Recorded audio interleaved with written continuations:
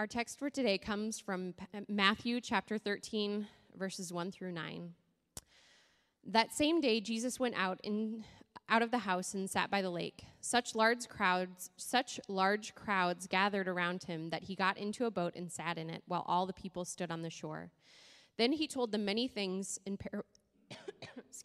parables, saying, "A farmer went out to sow his seed. As he was scattering the seed, some fell along the path, and the birds came and ate it up. Some fell on rocky places where it did not have much soil. It sprang up quickly because the soil was shallow. But when the sun came up, the plants were scorched, and they withered because he had no root. Other seeds fell among thorns, which grew up and choked the plants. Still others fell on good soil, where it produced a crop, 100, 60, or 30 times what was sown. Whoever has ears, let them hear." And skipping down to verse 18. "Listen then to what the parable of the sower means. When anyone hears the message about the kingdom and does not understand it, the evil one comes and snatches away what was sown in their heart. This is the seed sown along the path. The seed falling on the rocky ground refers to someone who hears the word and at once receives it with joy. But since they have no root, they last only a short time. When trouble or persecution comes because of the word, they will quickly fall away. The seed falling among the thorns refers to someone who hears the word, but the worries of this life and the deceitfulness of wealth choke the word, making it unfruitful. But the seed falling on good soil refers to someone who hears the word and understands it. This is the one who produces a crop, yielding 160 or 30 times what was sown." This is the word of the Lord. You may be seated. If you are an elementary student, follow me upstairs. All right. So I don't know if any of you have heard of this individual, but I really enjoy the writer, a woman named Anne Lamott. I've only actually read one of her books, so it's hard to say that I enjoy someone's writing if I've only read one of her books. But she likes to also talk a lot about life and its intricacies, and I like to listen to her talk. I think she's an important writer and just kind of voice, because she is one of those kind of classic liberal writer type people that I'm sure you're all familiar with. If you've spent any time in Iowa City, you know exactly what I'm talking about because of the Iowa Writers Workshop there. But she is a little bit different because she has a very lively and deeply held faith in Jesus. And her faith affects her view of the world. It colors the way that she views almost everything. And so she talks about life through the lens of her kind of like writerly nature, but also with this deep sense of the love and goodness of God. And so I'd encourage you to pick up one of her books. They're great. But she talks a lot about life and what it is to live life just as a normal, broken human being like all of us. And as I was preparing for this message, I remembered a quote, or I ran across a quote of hers that I thought was fitting for today. Here's what she says. She says, "Your problem is how you are going to spend this one odd and precious life you have been issued. Whether you are going to spend it trying to look good and creating the illusion that you have power over people and circumstances, or whether you are going to taste it, enjoy it, and find out the truth about who you are." You see, I like that quote because I think it pretty much sums up the struggle that most of us have in this world. In just one short sentence, I think the world we live in tells us all the time that the primary endeavor we need to be active in pursuing is the gaining of power and control, right? Is the acquisition of success, is the creating of the illusion that we are in fact in control of this whole thing called life. I think we live in a world that tells us all the time that this is what we ought to be doing. And most of us on this journey called life, at least, spend a portion of our lives believing that very lie, right? And so we spend our time, we spend our energy, we spend our effort kind of feeding into that illusion, seeking success as though it's going to be something that makes us happy. And we search it out, we seek for it. But almost every time that we do that, at least most of us, in some way, shape, or form, we find out that pursuit is empty. It doesn't return back to us what we put into it, in fact. And so we then begin to search for another thing or another way. This happens all of the time with people, especially people who are right around my age, right? You get to about 35, 37, 42, somewhere in there. And you begin to realize that the whole bill of goods that you had been sold throughout your life, that if you just get good grades and you just go to the right school and you just get the job you want and you just work hard enough and you just acquire all of the trappings of life, if you just get financially secure enough, that then everything's just going to kind of work out. But it doesn't, does it? And it sets you on a path of seeking. This is why they call it a midlife crisis, right? That's the whole hair plugs, Corvette, like golf thing, right? But here's the thing. Jesus comes on the scene in the story of Scripture, and from the very beginning, from the jump, he is telling people that the journey of trying to look good or obtain power or gain control over our circumstances or over other people is all wrong. Jesus says this from the very beginning. Instead, he says that in order to find your life, the thing you have to do is lose it. He prioritizes servant-heartedness over a desire for status or control. And yet, for those who follow him, even though he proclaims this kind of upside-down, different way of being a person in the world, for those who follow him and his way of life, he promises a kind of abundant life nonetheless, even though it looks different than we think it does in our predominant culture of the world. Now, this naturally seems contradictory to us, doesn't it? Because achievement makes more sense in our system of belief than surrender does. But in all of Jesus' teachings about the way of life and about his way of life and what the kingdom of God looks like when it takes up residence in our lives, there is always this kind of paradox happening. Up is down, left is right. The gold dress is actually a blue dress, if you remember that internet meme from a few years back. But what is interesting to me, at least in all of his teachings, is that he seems to say that the life of God that is planted in our heart, when we allow it to flourish, something in us starts to grow over time. Jesus talks consistently about how the kingdom of God and the rule and the reign of God that is present in his ministry is at the moment a kind of small thing. He uses all kinds of analogies and metaphors. Very often he uses agricultural metaphors. He talks about seed like he does in our teaching text for today to get at this idea. He uses these types of growing metaphors to talk about how our lives should look when we submit them to Jesus, when we follow him. You see, Jesus wants us to live that odd, wild, precious life that Lamont is talking about. Only he wants that life to grow up in us, to develop in us over time. But the scriptures are quite clear that this type of spiritual growth that we often call it is difficult. It's hard. There are all kinds of forces and influences, powers in the world that work against the kind of natural, healthy growth for those who have set out to follow Jesus and to follow his way of life. To live as a quote, as we've been talking about the last couple of weeks, as a kingdom people in the world. And yet, despite its difficulty, it is possible. I think it is actually more than possible, because I think it's actually what we were created to do. You see, in our teaching text for today, Jesus gives a parable about just this kind of idea, I think, in what is often called the parable of the sower. Now, this particular parable is the first in a series of parables that Jesus gives in Matthew's gospel that are all about the kingdom. They're called the parables of the kingdom, because when Jesus says them, he begins them with this phrase, the kingdom of heaven is like. Now, in Matthew's gospel, he doesn't say the kingdom of God, he uses the language the kingdom of heaven, but we're talking about the same idea here. Basically, in these parables, Jesus is giving little word pictures of the kingdom, and each of them emphasizes some aspect of the kingdom of God, or what Matthew calls the kingdom of heaven, what it is like to live under the rule and reign of God.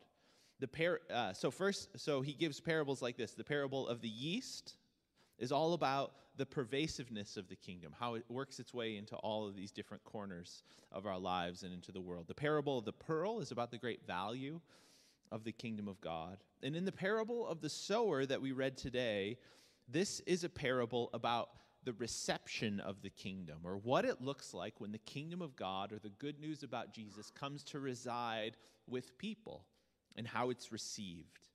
So in this parable of the sower, Jesus speaks of this idea of the kingdom that shows up or resides with us or within us is not immediately noticeable or powerful. It begins small, right? It's just a seed that is sown into the earth. In fact, in the beginning, the seed that is sown isn't even visible at all, right? If a seed, you can scatter seed on top of the soil, but often the soil covers a seed and makes it invisible. And Jesus points out to us that as long as this seed is unencumbered, as long as it's not eaten by the birds or choked out by the weeds, the natural byproduct of this seed is that it will grow, that it will produce, that it will become fruitful. So our lives, when we give them over to Jesus, are these things that should naturally grow, that should naturally develop. Now, this process of what Jesus describes here as growth is called a lot of different things in the Bible. And in the church, we call it a lot of different things as well. Sometimes we call this spiritual growth. Sometimes in the scriptures, this is called becoming like Christ, or putting on Jesus. But there is a word that I like to use when we talk about what it means to grow in our faith, and that word is transformation. Transformation. The Apostle Paul uses this word in Romans 12 when he says you need to be transformed by the renewing of your mind. The Greek word there is metamorpho, right, where we get our word metamorphosis. It communicates a substantive change, something fundamental to our being, and that it's a kind of ongoing thing that should be occurring in the life of those who follow Jesus, that it should be occurring in the life of those individuals who have had the kingdom of God take up residence in our hearts. And this communicates the idea, to me at least, that kingdom people are a transforming people. Kingdom people are a transforming people. We are a people that change. We are a people that metamorphosize, right, into a different, or maybe different's the wrong word, but a more apt version of ourselves. So just for this morning, for the sake of this message, I want to lay down a definition of what I mean by transformation. So transformation is our loving response to the grace of God manifest to us in Jesus Christ. God begins the work by planting the word in our hearts through Jesus Christ. He sustains that work through his grace. In the parable of the sower, when the seed is first planted, it is small, but it grows through a kind of process. Now, growth, like I said earlier, is the natural and appropriate activity for a seed, isn't it? If a seed doesn't grow, well then it's a defective seed. But if a seed is good, it will grow. Not growing is the abnormal thing, right? But when the kingdom is planted in our hearts, or the hearts of many Christians at salvation, we begin a kind of process of transformation that continues throughout the whole of our lives. When we follow Jesus, we should be different a year from now than we are right now, because the kingdom should kind of take up more space inside of us. We should be transformed in that way. Now, this does not mean that we need to compare ourselves to one another, because I actually don't think spiritual transformation is this type of thing where we can necessarily compare ourselves to one another, because there's not a set standard of what growth looks like, and growth looks different for different people.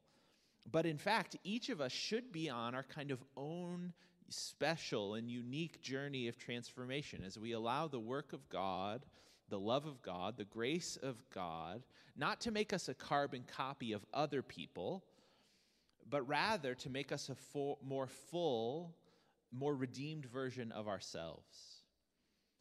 And this is what we see in the story of the sower. One commentator on this parable of the sower, his name's Robert Capone, says it this way. He says, "For a plant, the failure to bear fruit is not a punishment visited on it by the seed, but an unhappy declination of the plant's part from what the seed had in mind for it. It is a missing of its own fullness, its own maturity, even in some deep sense of its own life. So too with us. If we make deficient responses to the word, we do not simply get ourselves in Dutch. Rather, we fail to become ourselves at all." This points us to the idea that growing and developing, transforming, is not this thing that takes you away from yourself, from your true self. It is rather a process of kingdom transformation where you change to become more fully the person that God created you to be in the first place, unmarred, unbroken.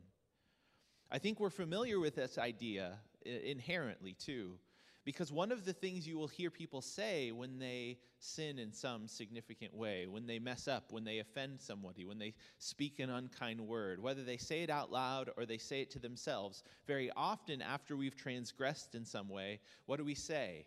"I'm not that person," right? "I'm not the person who did that. That's not me. That's not the core of my being. I did a bad thing, but that is not who I am," right? We tell ourselves this.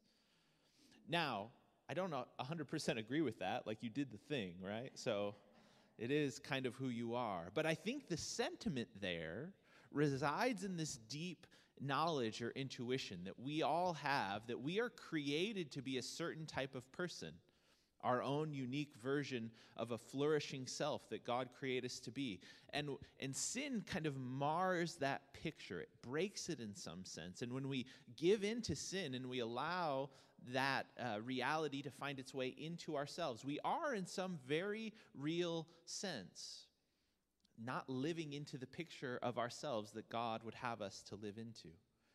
You see, God wants all of us to be transformed, and he wants us to be transformed in our own specific and unique way. The you that God wants to bring about out of the raw materials of you is unique and special, has some special role to play in the kingdom of God, has something to do of kingdom work that you can put your hands to that is of real and true value. You see, one thing that I've discovered in life is that brokenness is kind of uniform, right? And honestly, kind of boring. To use this language, I'll just use it, but holiness, or sanctification, if you will, is a kind of beautiful thing. No two people that I believe that I've met who are further down this line of sanctification, who have become a more true version of themselves, who have kind of allowed the love and the grace of God to transform them on the inside, are boring people. None of those people are boring people. They're all unique and special and interesting. They might not be flashy, and they definitely don't try to call attention to themselves, but they are, in so many ways, beautiful, interesting, unique. But yet, the opposite of that is just kind of stale. It's kind of boring. But here's the thing. This work of transformation that occurs in our lives is natural, right? The parable of the sower shows us that the seed of the word is scattered, right, on the ground, and it grows. But here's the thing. It grows of its own accord, doesn't it? You see, transformation, while it is something that we can participate in, is in and of itself a work of the Spirit in our lives. This is what Paul says in Philippians 2, verses 12 through 13. He says, "Therefore, my dear friends, as you have always obeyed, not only in my presence, but now much more in my absence, continue to work out your salvation with fear and trembling," which has this component of effort, right, attached to it. But then he says this in verse 13, "For it is God who works in you and will and to act in order to fulfill his good purpose," right? So work out your salvation with fear and trembling, but know this, It is God who works this thing in your heart. So in this process of transformation, it is God, through his Holy Spirit, that works this out in us, but we participate. We participate. Transformation is not possible apart from the work of the Holy Spirit in our lives. It's not. We can do all the stuff, right? But apart from the work of the Holy Spirit in our lives, we can't transform in this way. And yet, we are called to do this work.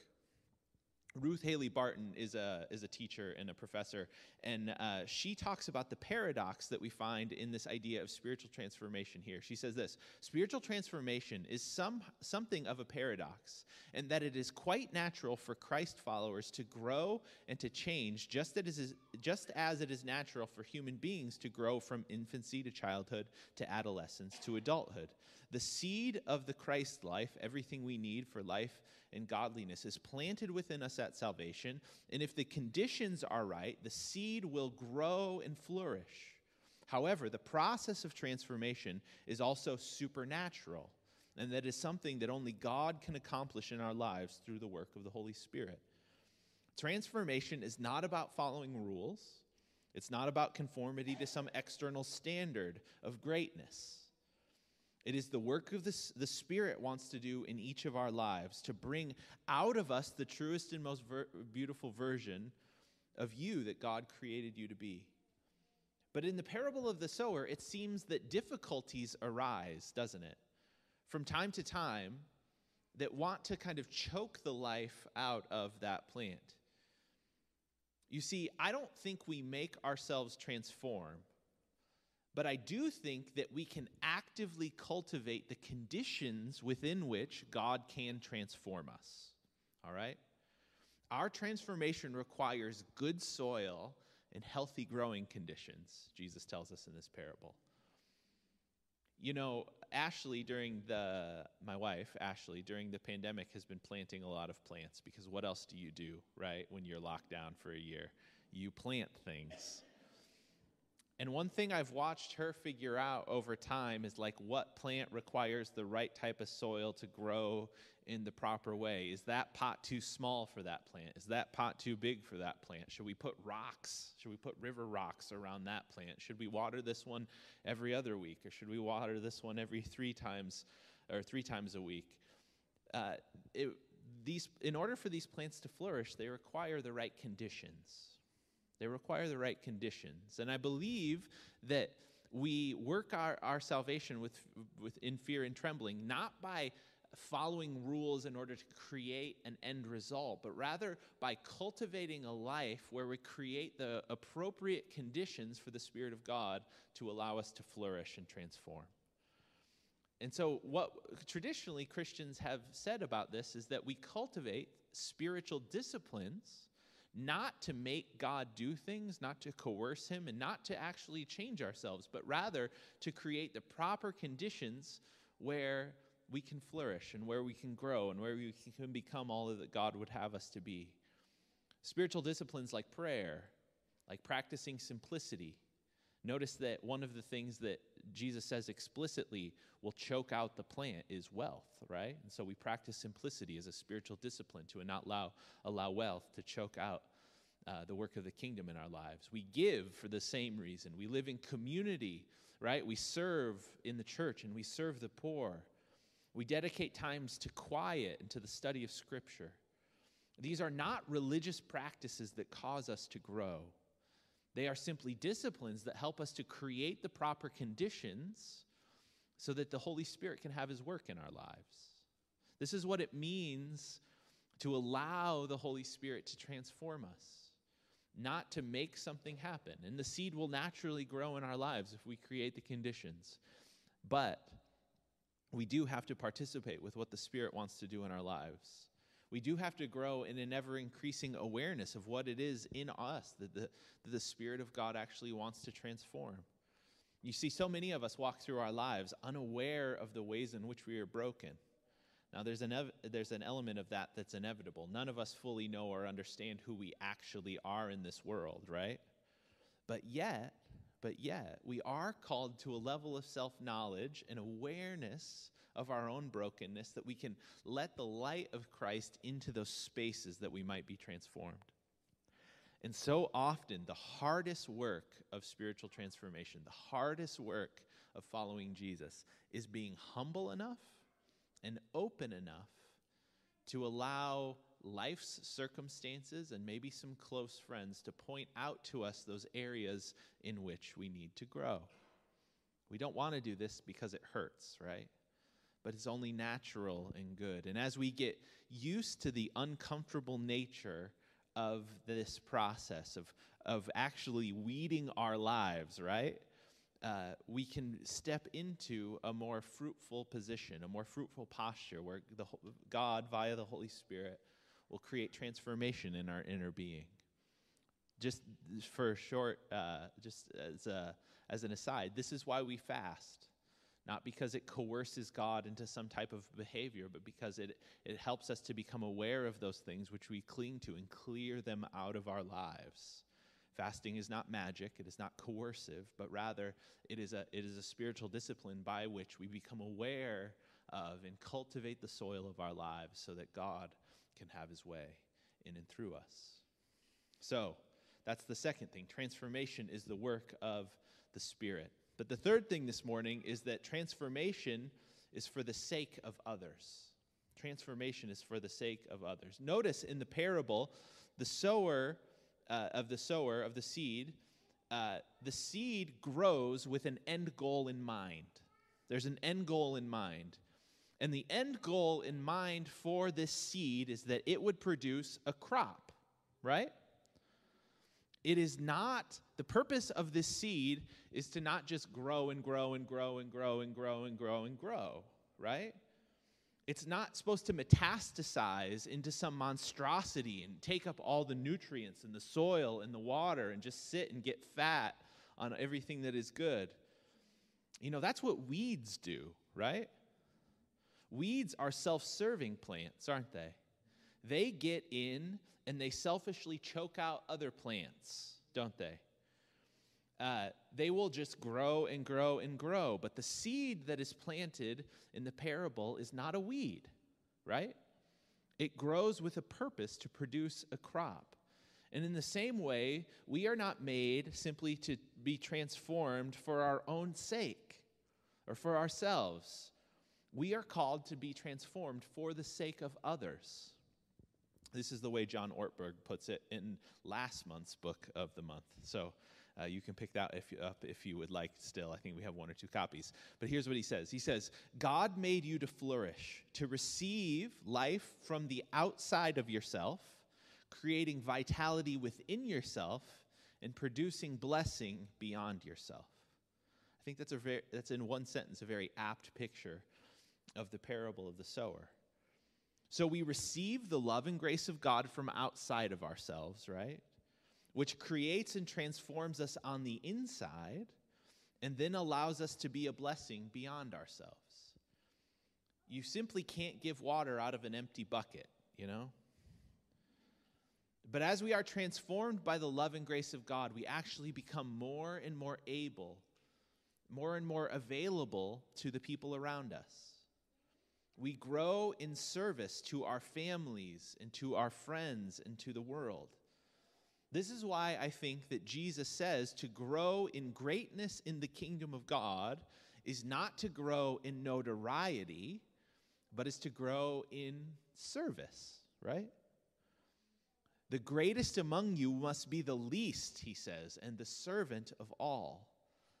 When you really see the life and love of God transforming you, here's a really good kind of measuring rod to determine if the life of God is transforming us. You and I will find more and more joy and more peace and more purpose.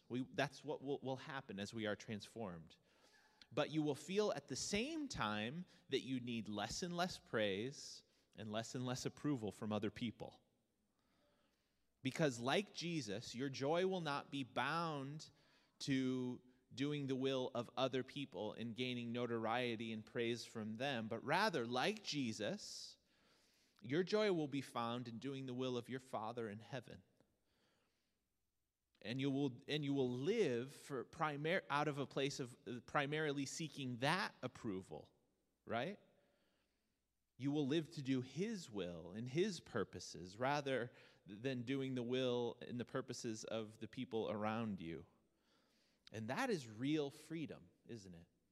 To not be controlled by those around you, to not be controlled by the standards of society, to not make decisions about who to love, like we talked about last week, based on what everybody says about all these other types of people. You see, living only for the approval of the Father is this thing that allows a kind of freedom in us to live for the sake of other people. If you're not looking for other people's approval, it's much easier to love other people. It's startling, isn't it? Loving the world as a servant-hearted Jesus person is all about decreasing our own view of ourselves in our own eyes and decreasing this sense of we need to be viewed as good or powerful or effective in the eyes of others, and rather catch the heart of God for the world and live as transformed people for the sake of the world. Because Jesus didn't live to appease the masses, right? The crowds that cried Hosanna on his way into Jerusalem cry, crucify him, just a week later. And yet he goes to the cross doing what they wanted him to do functionally, but he goes to the cross knowing that it is in that place he's going to do a sacrificial work that will make for their freedom. You see, the cross of Christ shows us that the height of transformation in our lives and the height of love for the world that God wants to bring about in our lives is the work of service and love and of laying down our lives for one another. Because if you live for the applause of the masses, if you live with what the scriptures call the fear of man, you will always be living out of a kind of insecure place. You'll always be living out of a place where you will kind of compromise your own opinion and your own thoughts based on the opinion of other people. And you'll never be able to do truly for others what they can't do for themselves, which is the definition of service.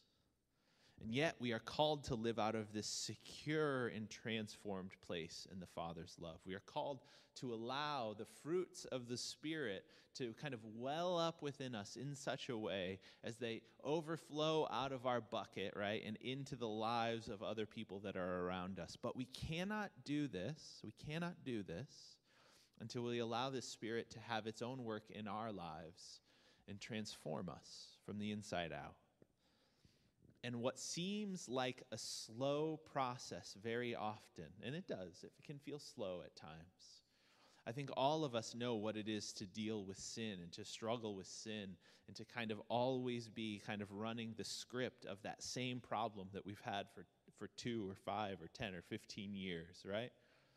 I think we know what that's like. But we also have to come to this sure foundation, this blessed assurance, right? That God wants to do a work in you, and the seed of the kingdom that he's planted in your life wants to grow in you. It wants to change and transform you. And though you might be discouraged today by the fact that thing that you can't get rid of, that thought process that you have that you can't get rid of, that thing you're addicted to that you just seem to be going back to, won't leave your life. What I'm saying to you today is just that the person of Jesus has planted the seeds of the kingdom in your life, and those seeds want to grow. And what you need to do is surrender your life afresh and anew. The scriptures call it dying daily to yourself, in such a way that we allow the fresh wind of the Spirit to blow over our lives and create in us pure hearts, to do for us what we cannot do for ourselves, to create life in our hearts where before there was only death, that we might be the lights of the world and living as servant-hearted lovers for the sake of others. This is what it means to be a transformed people. And this is what it means to allow the kingdom of God to take up residence inside of us. It's powerful, and it changes us, and it changes those around us. So this morning, I just want to pray together, and maybe you'll join me in this. Would you stand with me? Could we just pray this morning that we would be a people where the kingdom of God would take up residence in our lives? And here's the other thing. So 2 parts. The first being, would we be a people where the kingdom of God would grow in us, right? That we be a transformed people. And the second thing, maybe even more important than that, that we would cooperate with the Spirit of God and that we would allow God and the circumstances of our lives to point out those areas in our own hearts where we've allowed impediments to the growth of the kingdom in our lives. Areas in our lives where we've allowed the weeds to grow up in and around our hearts a little bit, and they're beginning to choke out the work that the kingdom naturally wants to do in our lives. And what we need to do is turn back to Jesus, allow the Spirit to do a little bit of weeding in our lives, right? So that this natural process of growth and transformation that God wants to have occur in your life can begin. You see, we all carry sins and we all have stuff, but maybe today, as you've been listening to this, you're like, I know that thing. I know that one particular weed, right? And I know I need to do a little bit of a weeding process. So I want to pray for those 2 things. Would you pray with me this morning? Father God, we love you. And Jesus, we pray this morning, specifically first, for the weeds we have in our lives, God. We all have them, and we know that they're there, but I do think there's probably some in the room today that have a special sense of 1 or 2 specific weeds that they've been dealing with. Maybe they've been dealing with them for a long time. Maybe they've never had the courage to confess those things to other people, and so because of their lack of confession, they've kind of held on. Or maybe they just like that weed. That particular weed feels good sometimes, and we want to hold on to it, and we want to keep it in the garden as long as possible. God, I just pray by your Spirit that you would give us the boldness and the courage to weed the garden of our lives a little bit this morning. To take steps of obedience away from sin that so easily chokes out the life of God in our life. And you would help us, that you would bring helpful friends alongside of us that would walk with us in the midst of that brokenness, and so create a healthy condition in our lives for flourishing and for the kingdom of God to grow. And I pray this morning for my friends that they would develop a deep desire, a deep longing and desire to see the kingdom of God grow in their lives, love for God to grow in their lives, that they might produce fruit that blesses those people around them. Jesus, we're so thankful that you have planted the seed of the kingdom in our lives. And we pray this morning that you would help us cooperate in such a way as that in a year, 2 years, 5 years from now, we would be transformed people, a metamorphosized people, a people that look different today than we look in a year because we participated with the rhythms of the Spirit and we allowed our lives to flourish under the loving hand of our Father. And so, God, we pray that you would seal this in our hearts, that you would give us the confidence and the boldness to follow you in the midst of a broken world. And Holy Spirit, would you superintend this process over our lives as we go today? And we pray it today in the name of the Father and of the Son and of the Holy Spirit. Amen. Amen. Amen. Amen. Thanks for being at church. You can go today in the grace and in the peace of our Lord Jesus Christ. Amen.